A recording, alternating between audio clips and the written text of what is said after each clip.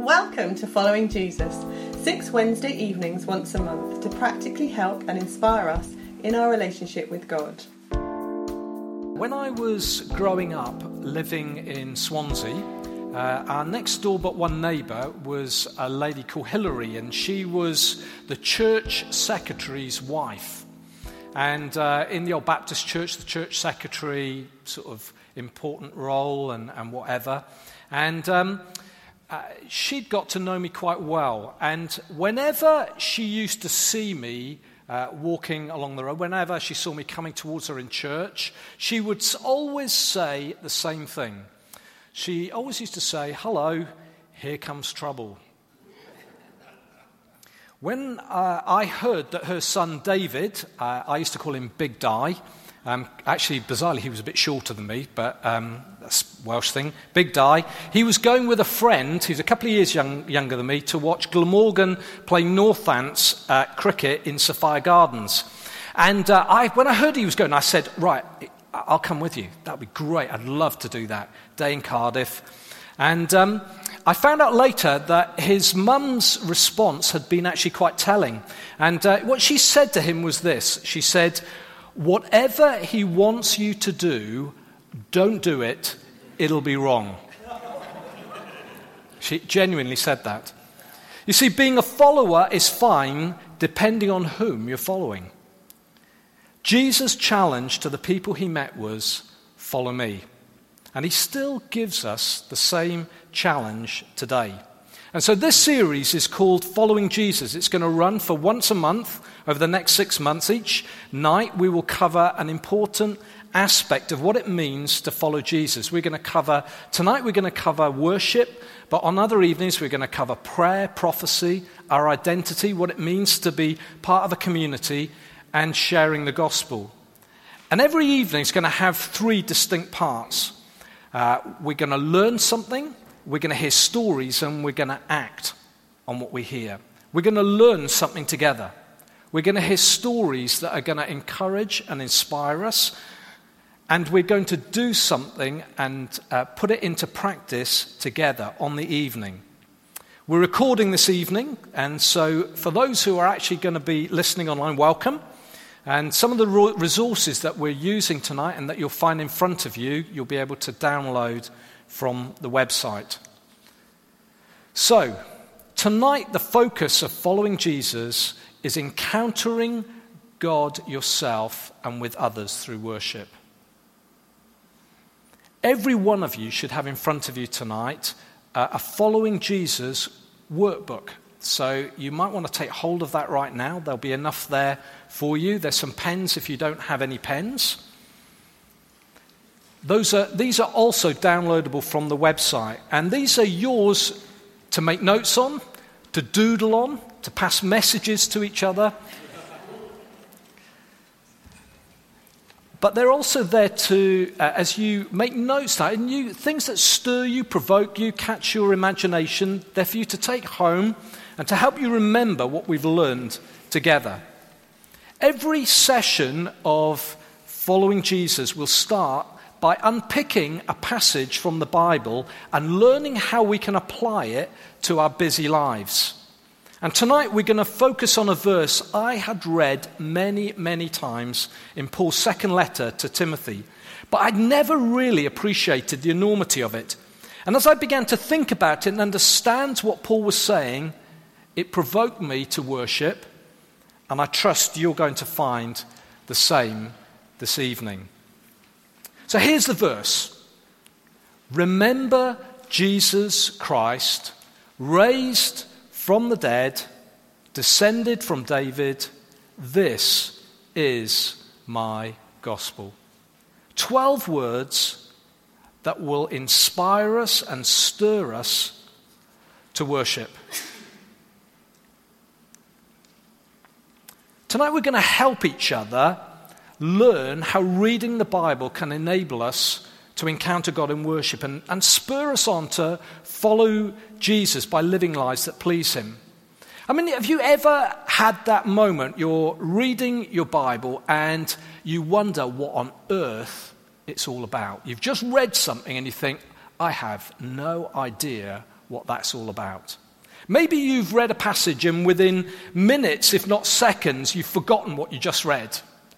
How often do you find that reading the Bible results in an encounter with the living God? Sometimes? Regularly? Occasionally? Never? What is a good question to ask when you read the Bible? Let me show you what I mean. If you use the first letters of the word what as an acrostic, every time you read something from the Bible, it will help you get something fresh out of what you're reading. You're going to find that it's set out on the top of page 3 of your worksheet, and it's obviously on the screen behind. So, W, what was happening then? First good question to ask you, what was happening when this passage was written? H, how are things different now? How is the world different now? Is this still applicable or not? A, apply the passage. How can I apply this to my daily life? And finally, T, today, what am I going to do in response to what I've heard? So what was happening then? Well, maybe you start off, you ask the question, how can I possibly know what was happening when Paul wrote this letter to Timothy? I mean, some of you, maybe this is the first few months you've been around church, and you think, I don't really know a great deal about the Bible. Maybe some of you have been around church, it feels like all your lives. And you already know the answer to the question. But let me give you some ideas. You could buy a study Bible. You could buy an NIV, a New International Version, or an ESV Bible, English Standard Version. And each of those study Bibles, they contain at the beginning of each a book a little explanation of what's happening in the book, what it's all about. You could buy a commentary of each book of the book of the Bible that you're reading. And I would recommend there's a couple, Phil Moore's Straight to the Heart series or The Bible Speaks Today. Depending on where you're at, if you're used to reading the Bible Speaks Today is a really good set of commentaries. You could read that. That would be helpful. Straight to the Heart of series by Phil Moore. They're really useful. They're really helpful. If you're not used to reading the Bible, they're really encouraging. Or you could just, a book like 2 Timothy, you could just sit down with a bit of paper and a pencil and you could quickly skim read it and make a few notes about what you see happening as you read through it. There's a couple of resources that you can get hold of. These are to do with Timothy, and both of those commentaries, the links to them will be available from the website. So what was happening when Paul wrote that letter? So I want you to, in groups of, say, 3, 4, something like that, I want you to, for a couple of minutes, 2 minutes, I want you to have a chat about what you think was happening when Paul wrote to Timothy. Why did Paul write it? Where was he when he wrote it? Who did he write it to? What are the themes of this letter? So just amongst yourselves, have 2 minutes, have a think of that question. What was happening when Paul wrote this letter to Timothy? Okay, just a couple of minutes, okay? What I'm going to do, I'm just going to ask a couple of people for some answers. And what I want you to know is that you may not have some of the answers that other people say. That's absolutely fine. Doesn't mean it's wrong. There's no necessarily right and wrong list. Some of you will be thinking too, Timothy, I don't even know where that is in the Bible, so I'm not going to come and ask you. I'm going to ask someone or two people who ought to know a bit better. I'm going to talk to the 2 elders of the church, and so if they don't know the answer, we're all in trouble, aren't we? So, okay, what was happening? What was happening when Paul wrote the letter? Come on, Rob, give us something. Well, I recall, and I checked with John. Okay. So this is it's probably Timothy's last letter, Paul's last letter to Timothy. So he's already written one letter, and he's writing effectively the last letter he ever writes, and it's almost like his last words. So you've got to think Paul is knowing he's going to die, and these are the last things he wants to say to his trusted follower, the guy who's raised up. And so it's really interesting to see it in that light, say, well, actually these are really important things that Paul's trying to pass on. So that's how what I remember. John, do you want to add? Do you want to add anything to that, John? Well, only that Timothy, although he's younger, he's clearly quite experienced leader, and he's probably in Ephesus looking after a church there, maybe picking up some of Paul's responsibilities. So, okay. So let's draw a few things. You might not have got that. You might have got something different. That's fine. The first thing that I just want to draw out is that what was happening then, there was a godless culture. It was a world, the world around was an absolute mess. It says in chapter 3 of 2 Timothy, people will be lovers of themselves and lovers of money.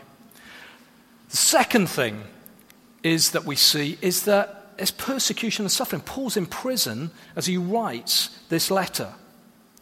And the other thing that I think is a bit of a standout is that key people are giving up.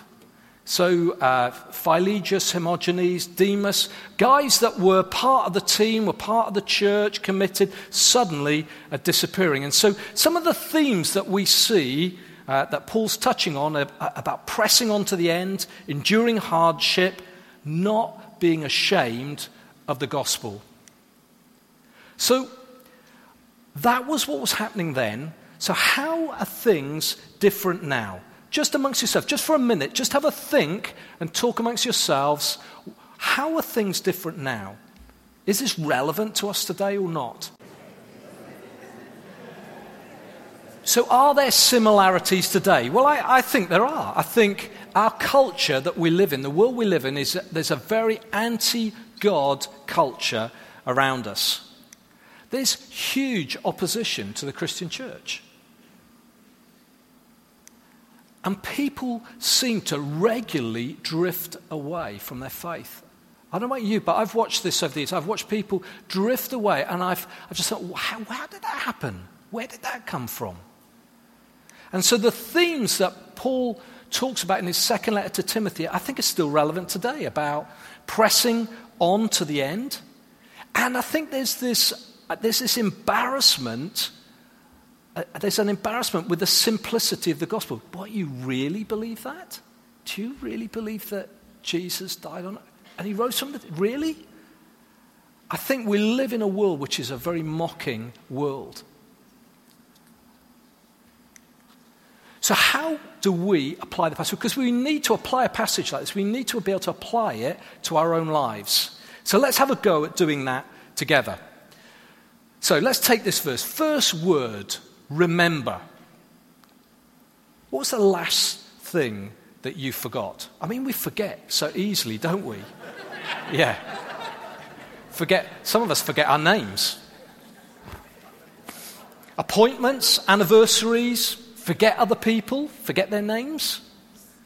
Apart from Jesus, okay, which is, because it's talking about remember Jesus, first of all, I want us to think about what does God want us to remember? Amongst yourselves, just to, again, quickly have a conversation about what does God want us to remember? What sort of things does God expect us to remember? What does he want us to draw to mind?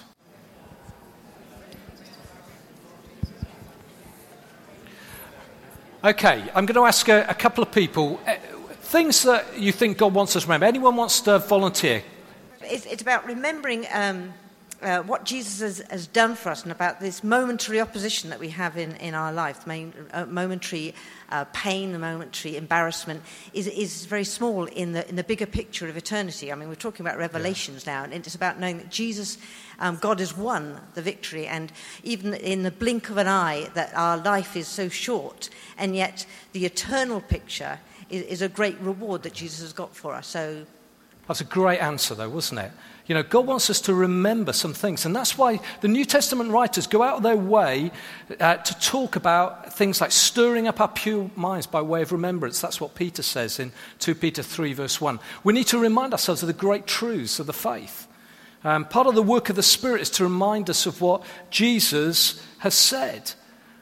So when we feel far from God, we need to remember his promise to never leave us or forsake us.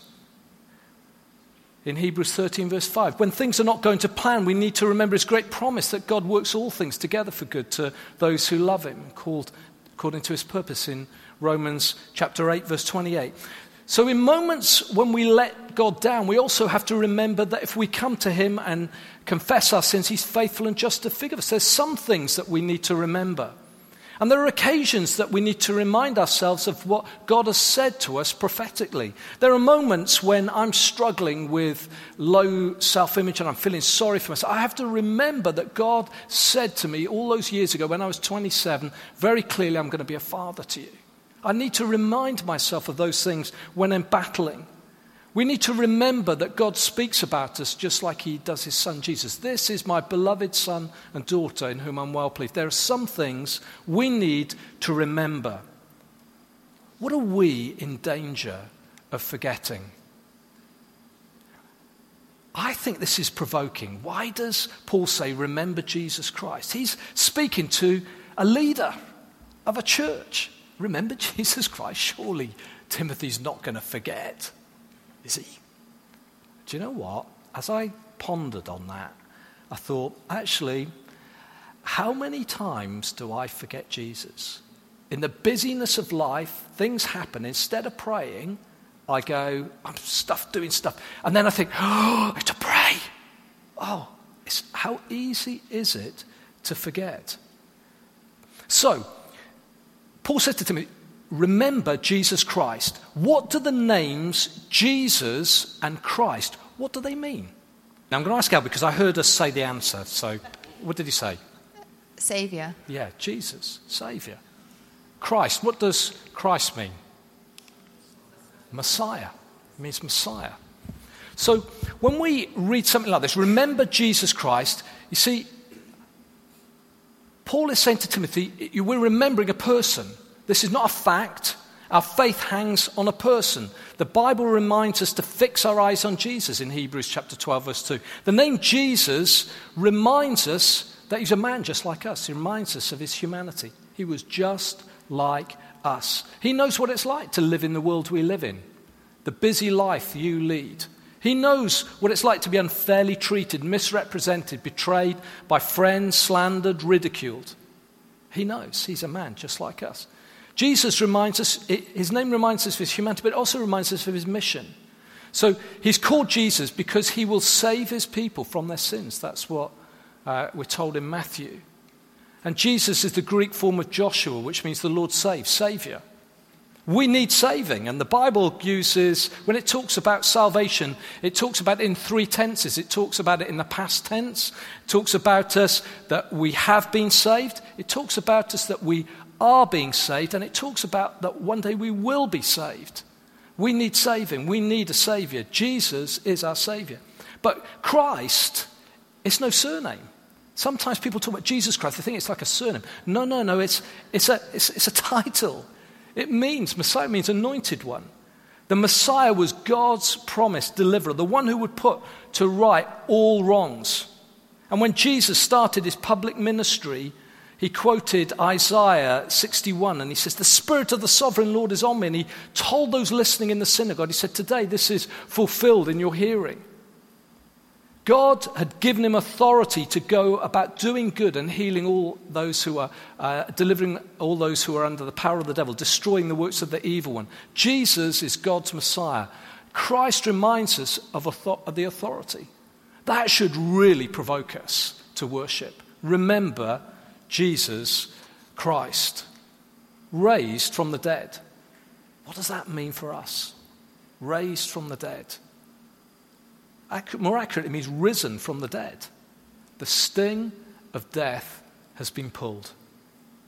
He's been raised from the dead, never to die again. He's conquered death once for all. He's in the Latin, he's Christus Victor. He's ascended to the Father's right hand. There is now a man in heaven there to intercede for us. The enemy's defeated, and we will live forever in his presence. Descended from David.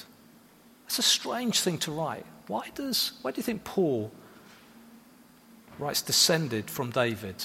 Why does he think that's relevant?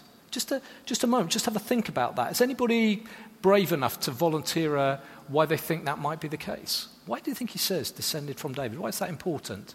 In the Old Testament, I can't think where, maybe in Isaiah, that the Messiah would come from David's line. Yeah, that's right. It comes from the line of David. That's what it says in the Old Testament. But one of the things, the great promises that God makes to King David is that he would forever provide the people of God with a godly king. Who would bring the people into what they had been promised. And Jesus is King David's greater son. And in Christ, all God's promises are fulfilled. We're told in 2 Corinthians 1 verse 20 that they are yes, God's promises are yes to us in Christ. However many promises have been made. So have a think, what promises has God made to you? What promises are you holding on to? Just reflect on that for a moment. It's good to reflect on these. What promises has God made to you, spoken into your life, that you're holding on to? See, lots of us have great promises. We're holding on to promises. When you read a passage like, remember Jesus Christ, raised from the dead, descended from David, you know that actually God's given you promises, but actually there's one who stands in heaven who fulfills promises. The last phrase is this: this is my gospel. It's my gospel, it's your gospel, it's what we believe. Every day we need to apply the gospel to our lives. Martin Luther talked about the need to beat the gospel into our heads. The challenge is, what are we going to do with what we hear, what we've read? Here are some good questions to ask yourself when you read a passage like this. What can I thank and worship God for? What change do I want to make in my life today? What area do I want God to break into my life? And our response to this should be to worship God. We read a passage that should provoke us to worship God. Maybe it provokes us to write things down and to journal what God's been saying to us, what we've been reading about. And it should provoke us to worship God in prayer. And every passage that we read in the Bible, we should be able to do the same and apply the same principles, whether you've got 2 minutes, 10 minutes, or 20 minutes.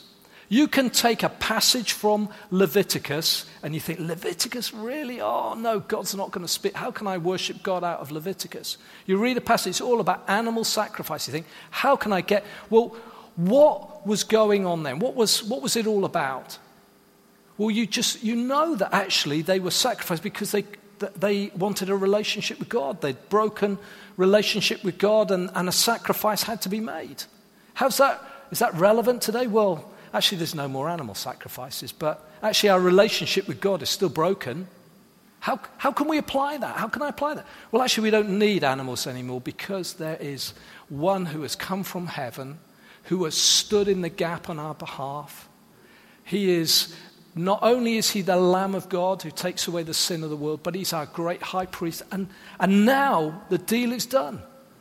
That should free us to worship God. We can read a passage like that in Leviticus, and actually that can provoke us to worship if we ask the right questions. Here are some resources that I think could really help you. We've got a series going back to 2008. I think probably John did most of the preaching, but it's called Our Awesome God. And there's a playlist on our SoundCloud, and there'll be a link to this from the website. You can download this, you can listen to this. You can use this to provoke you to worship, listening to the Word of God unpacked. There's a book there by Matt Redman called Face Down, which is about how we should be provoked to worship. Matt Redman is a great worship leader, but he's written a book. It's some years old now, but these will be tools to help you worship God. We're going to have a 5-minute break, after which we're going to hear some people share some of their stories about how they encounter God through worship.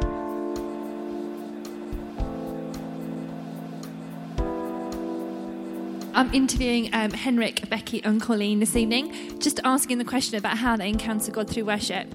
And they've all, in different seasons of life, got very different kind of stories in a way about how they worship God. So I just want to encourage you to allow God to speak to you through it. I think he will encourage you in how you worship God. You might think, oh yeah, that's the same. But also you might be provoked by something they say. You might think, actually, I could try that, or that's a really good idea.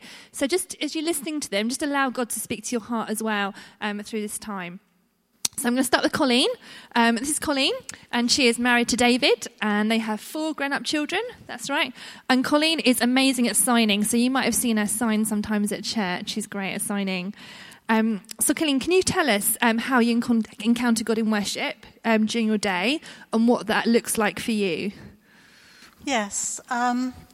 There's several ways in which I worship. And one way is because I just love the creation around me. And so quite often when I get up in the morning, there'll be something lovely to look at.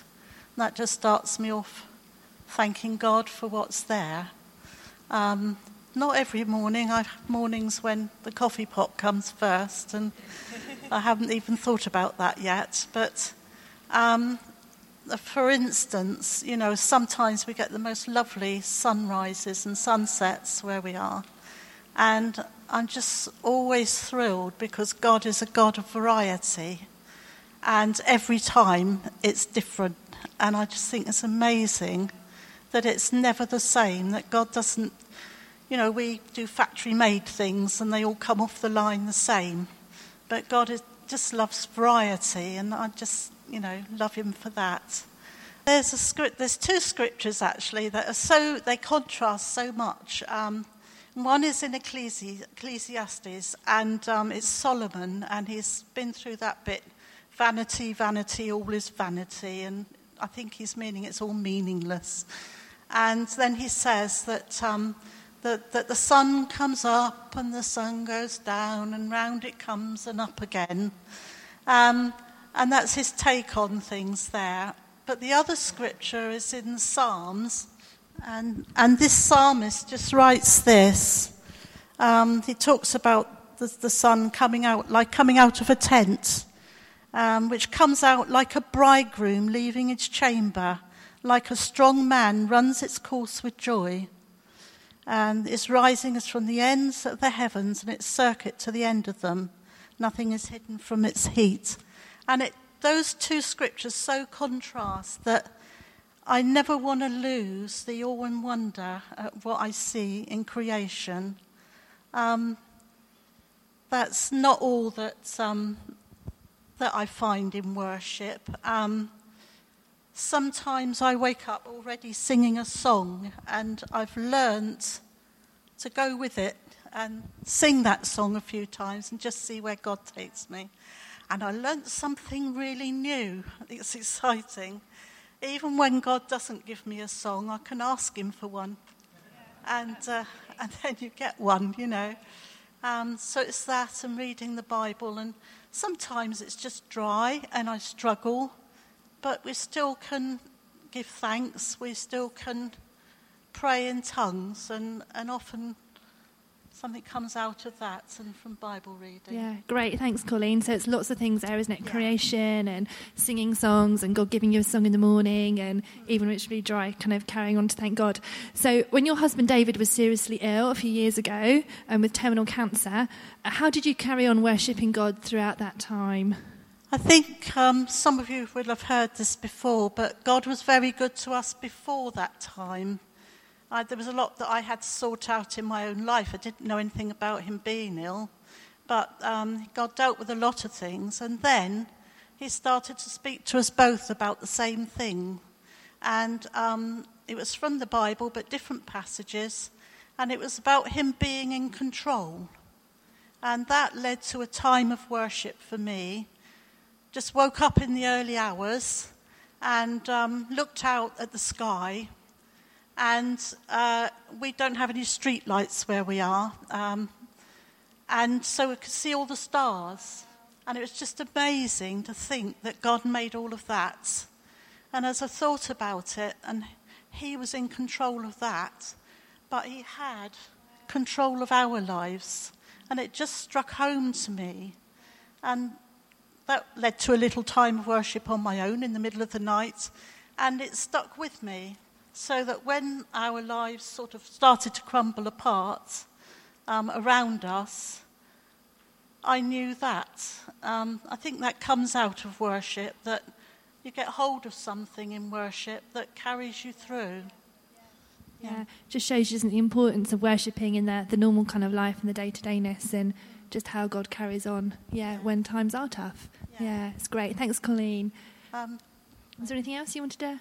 Yeah, it was two things that came out of, as David got sicker, you do have low times, but two things came out because I kept reading Psalm 23.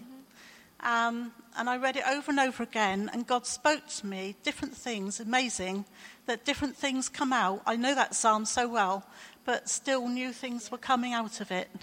And when I got to verse 5,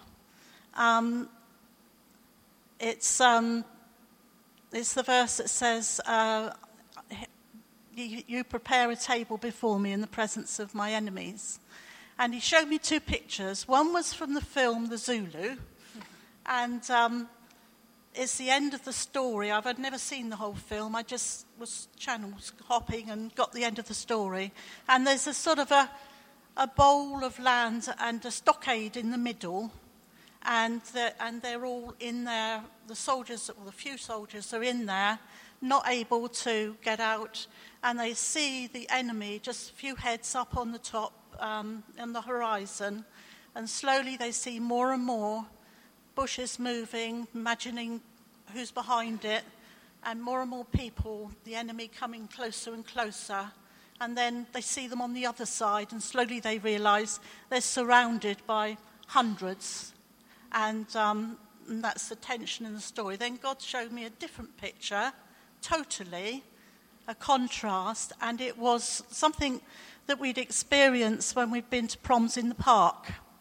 And we started off taking a few sandwiches and a flask, and we quickly realised that people didn't do this. They took a table and a tablecloth, and they put the champagne on ice, and they had a candelabra and a big spread. And God sort of put the one picture on top of the other for me, so that the table was within my stockade, and Jesus was preparing the table for me. And the peace and the joy of that, although everything was going on around us, that was what was on the inside.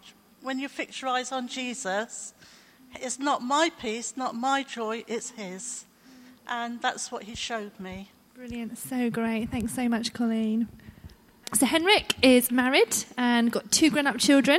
Henrik is also a consultant at Southampton Hospital, if you didn't know that, and he often is playing keys on a Sunday morning, so you might see him up here as part of one of the worship bands. So Henrik, I know that you've said that worship is part of a lifestyle for you, and you've got a demanding job, family life, church commitments, etc., etc.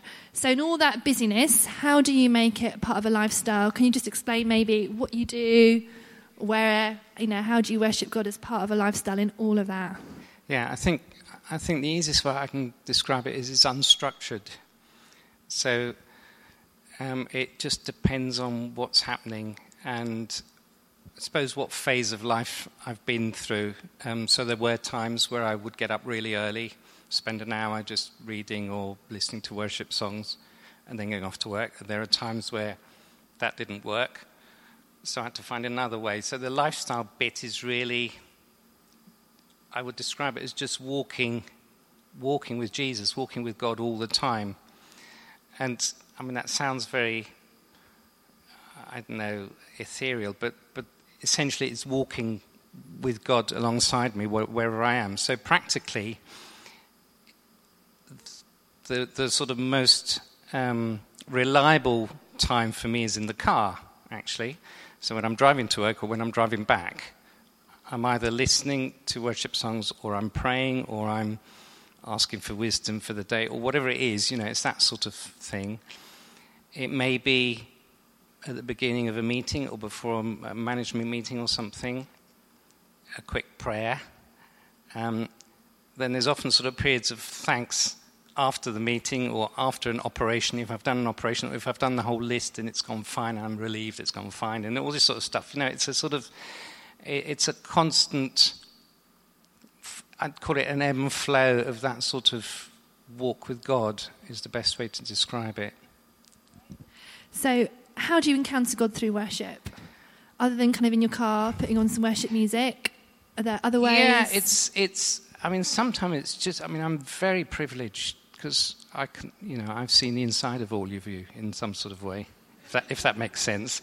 And I've operated on tiny, tiny babies, and that is just awesome. You look at them and it's fully formed and everything's beautiful in there. So I just worship in that setting, even though I'm doing an operation. I know it sounds weird, but or even in times of crisis, when there's a family crisis going on in the hospital with parents and kids and things, when that resolves or the situation gets sorted out, then I end up worshipping. It's a sort of spiritual thing. So it's that sort of thing. It's just giving thanks. I'm a bit like Colleen. I love the countryside. I do a bit of exercise every now and then. I crash on the bike, and that's fine. But it's just looking at the beautiful countryside that we have, and just opening up in praise and thanksgiving. When you just see that, those are some of the things. Steve was talking about reading Scripture. Well, sometimes I read the Bible and I just praise as a result of reading what I've read, because of the truth of what I've read that counteracts all the sort of untruths that you hear day in, day out. That's how it works, I think, for me. Great. Is there anything else you want to add in terms of how you encounter God, the how, the where, the what? No, sometimes, again, I wake up at night and I think, I have this sort of, life goes on and we're all going on through our daily lives and we all do our bits, and so we're not always, and then sometimes God sort of does something, and I'm sort of getting more and more attuned to God just sort of stopping me at odd moments in funny ways. So I may wake up at night and I'm thinking, okay, why am I awake? And it's not because I'm thinking of work, so I then ask God, why have you woke me up? If that makes sense. And then he may give me a picture or something. When I had my bike accident, I was lying on the floor in a bit of pain. I thought, okay, Lord, what's this all about? What is this chapter of my life now going to be about? What's going to happen type of thing. So it's a sort of, something odd happens, I immediately ask God what's happening. And that way, to me, that's also worship. That's sort of walking with Jesus. Great. Thanks so much, Henrik. And Becky. So Becky is married to John. John sometimes leads worship on a Sunday morning up here, and they've got 4 young children as well. So Becky, can you tell us how you encounter God through worship and how you find time to do that with 4 young children? Because obviously life is very different for you. Yeah, right. So this is something that I've really struggled with, especially in the early years of parenting, and I've tried all sorts of ways to facilitate time with God. So I've tried the whole, right, well, I've got small children, there's no way I can be expected to be spending time with God. I'll just try and fit it in here and there. But of course, what actually happens is it just goes out the window, and actually that really then affects your life. You're not so patient, you're not noticing opportunities to talk to your friends. I've tried combining it into a chunk, so I do all my quiet times in one big chunk once a week when John goes out, or once a fortnight. But again, that wasn't very helpful on a day-to-day basis. It was lovely at the time, and I didn't also feel it was very honouring to God. And I kind of felt him challenge me, do you know what, Becky, you make time for what's important to you. You've got time for your crafty activities and my sewing machine, and you've got time for your housework. Where's your time for me? So then, and also, actually any season of life, it's hard to make God a priority, isn't it? Whatever season of life I'm in, I think it's always going to be tough. So then I tried getting up at the crack of dawn. Crack of dawn is like 6:30 in my mind. So I tried that, and that was terrifying, and I just couldn't sustain it. I would sit there, these like sort of bloodshot eyes from being up in the night with a baby. I'd reread the same passage of scripture and mumble a quick prayer, and it just felt like I wasn't connecting with God at all. But I saw real fruit from it. Because my mind was on Jesus from the beginning, I found that I was more likely to be praying in the day. I was more likely to be noticing opportunities to talk to my friends. And then I really felt God challenging me again. Look, Becky, I want you to put me before your housework. I'd become my mum. Do you know, if my teenage self could hear me saying this, they'd be shocked. So I'd become my mum. Totally, I could find all the time for cleaning the floors and all this, that, the other. God was saying, put me first. So this is how I do it. When I get back from the school run at 9 o'clock in the morning, my head is full of a list of everything I want to do today, how many wash loads, what's for tea. That's when I spend time with God, when I'm raring to go with everything else. So I will start with, I'll start with reading the Bible. Now, I love reading the Bible, but I'm like the person who goes to the pizza restaurant and orders the same dish every single time. I won't touch the Old Testament with a barge pole because I don't really know what it's talking about quite a lot of the time. And I love all the letters, so I'll read all the letters, or perhaps a nice psalm. So for me, I have to have Bible reading notes, otherwise it's all the same. And these Bible reading notes must not say the date at the top, because that just brings guilt, okay? They must say day 1, day 2, day 3, and then like a whole 365 days of the year book can last you 3 years. It shouldn't, but it can. So I'll do that. While I'm doing this, Joshua is playing on the floor, or I'm kind of trying to play with him because I still have Joshua with me. And then I'll put a worship CD on and I'll pray, I will sing, I will pray for my neighbourhood, I'll pray for my non-Christian friends, I'll declare stuff over my village, I might prophesy. All this is sounding great, isn't it? Sometimes it's like chewing on cardboard and I'm thinking I'm knocking on the door of heaven and God's gone out shopping. Or the other morning, Joshua was trying to shove a plastic caterpillar in my mouth the whole time. But I find if I press on, even in those times, even if it's right at the end, I will connect with God. I will meet with God. When you push at his door, he will always open it. His door is always open for us. So I'll do that, and I just do that for half an hour, so 9 till 9:30, and I find just with that small chunk, I can think, okay, I'm still going to have time for my jobs, I'm still going to have time for them. But actually, that changes my whole day, because it puts my day into perspective. Instead of being about jobs, it's about God. And I feel a lot less stressed if my house is a mess, because I think, well, I've been worshipping God, and by the end of it, you know, at the beginning, usually I come reluctantly, if I'm honest. By the end, I reluctantly go to do my housework. And I'm more likely to be singing as I go. I'm more likely to be praying as I go along. And I'm definitely more likely to engage with my friends about Jesus when I meet with them. So great. Thanks for being so honest as well, Becky. So you've got 4 young children. How do you encourage them to encounter God through worship? So obviously, the difficulty of being a parent is that you're responsible for not only your walk with God, but also your child's walk with God now in the present, but also into the future as well, like kind of making that a priority for them. So I've put various structures in place, which I'll tell you about, but I just want to make it clear that these structures are there to serve me, not for me to feel guilty about it when I drop the ball with some of them, which I inevitably do every week. So, first of all, in the morning, we'll have breakfast together. Sometimes John's there, sometimes he's not.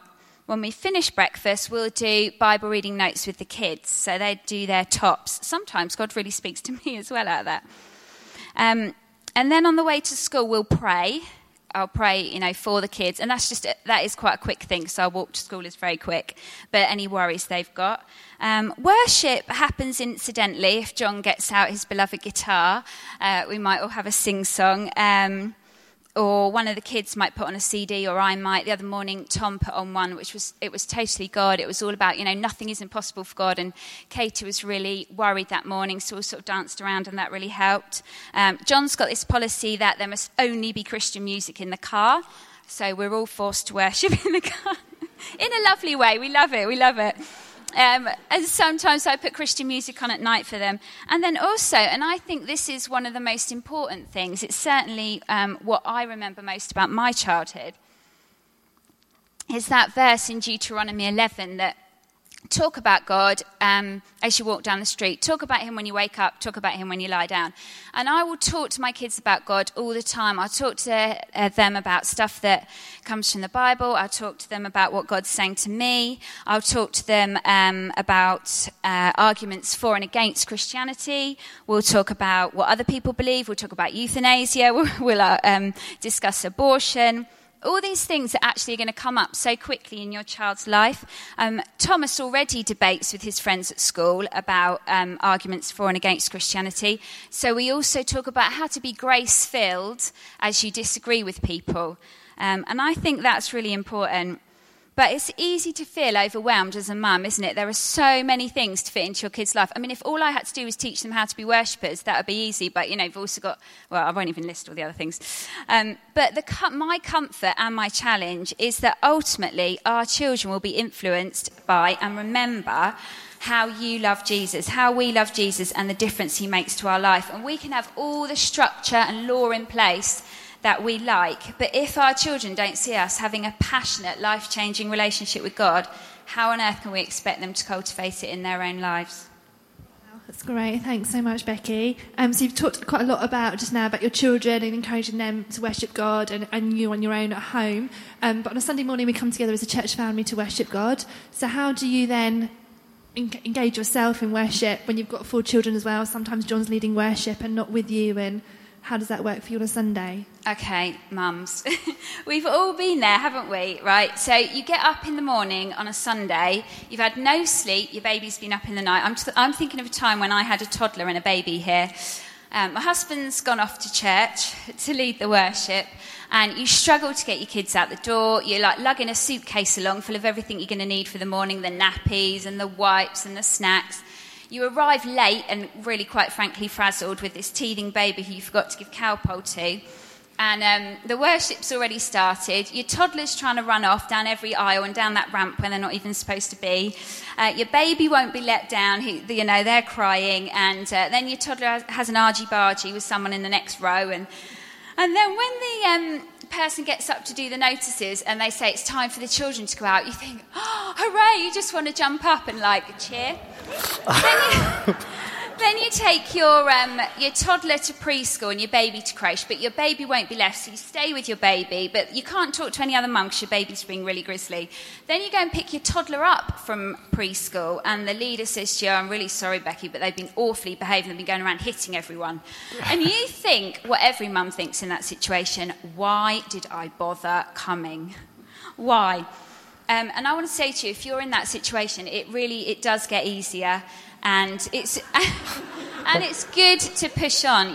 We need to worship God. God deserves our worship in every season of our life. So it's easier for me now, even though I have 4 children, a toddler, or baby, that wants to shuffle off at every occasion, a 5-year-old who, for him, this setting of church is really overwhelming on a sensory basis. He just wants to do this and put his fingers in his ears, and 2 children older children, who I desperately want them to engage with worship. How I do it is this.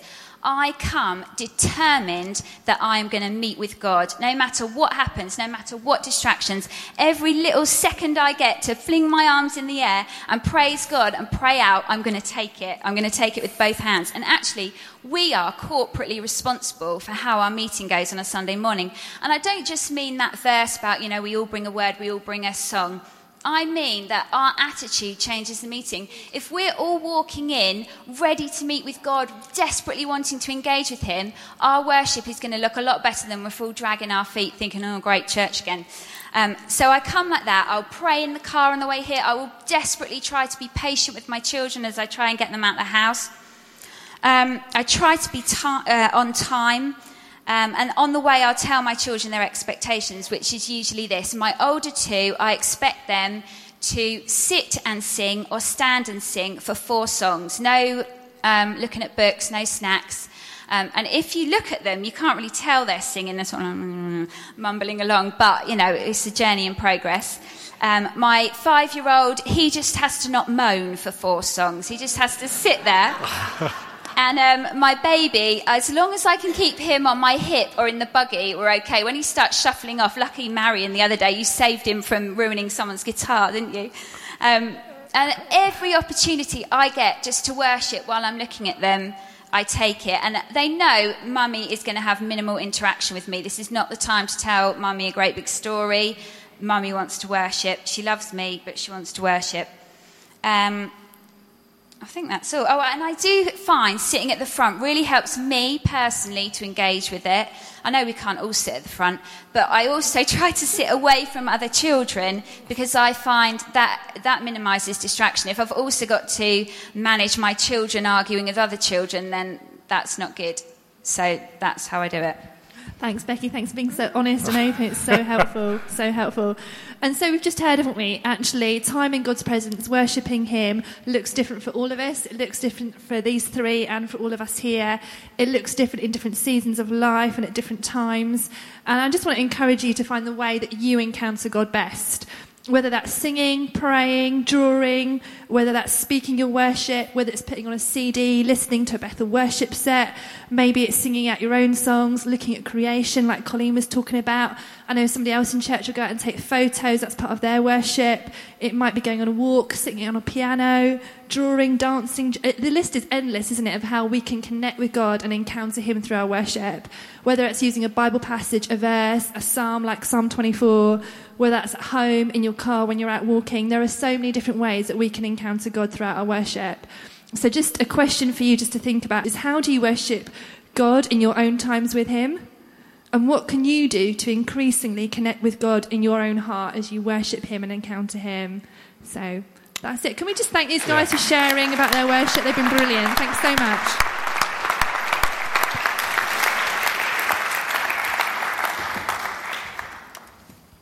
That was excellent, wasn't it? It's great to hear stories and people's own stories about how they encounter God. So now we're going to put this into practice together. So the band are going to come up. We're going to spend around 20 minutes before we finish worshipping Jesus. During this time, we're not expecting any contributions. Tim and the band are just going to lead us. And during this time of worship, here is a couple of practical ways that we can remember Jesus. You may just want to sing the songs. That's absolutely fine.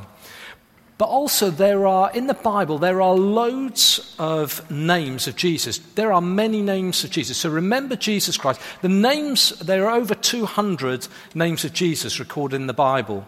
And Jesus is the anointed one. We're told there's no name under heaven and earth by which people can be saved. He's been given a name which is above every name. And on your table, you will find there are some sheets which in the shape of a cross, and on that there are loads of names of Jesus. You may want to use that to help you worship. I want to take one of the names.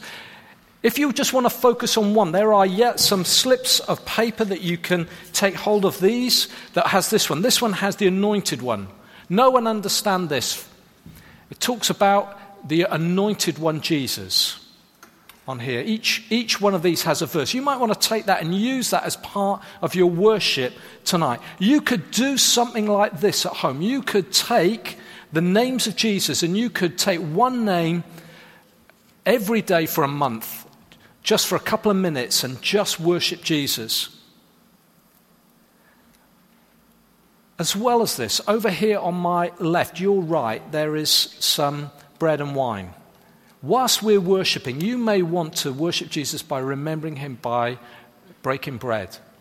You may want to do that with someone else. You may want to do it by yourself. You may just want to sing songs. You may not want to do it. There's bread and wine. If you want to remember Jesus as we worship by breaking bread, you are welcome to go and do that. It's one of the best ways that we can remember Jesus. Jesus' body broken for us, his blood shed for us. You remember the two on the Emmaus Road. They're dejected, disappointed. They've lost their way. They're going away from Jerusalem. And then that Jesus walks alongside them. They don't even recognize him. They don't remember him. They've been with him and they don't see him. And then when he breaks bread, they remember him. They go, do you remember how our hearts were burning? Maybe you've just been going through a difficult time. Breaking bread is a great way of remembering Jesus. You can do that on your own in the week. Once a week, you could break bread on your own in part of your worship. Take some of the names of Jesus, worship God. We're going to do that together tonight. Why don't you take some time now to worship Jesus for yourself? You can download the names of Jesus from our website.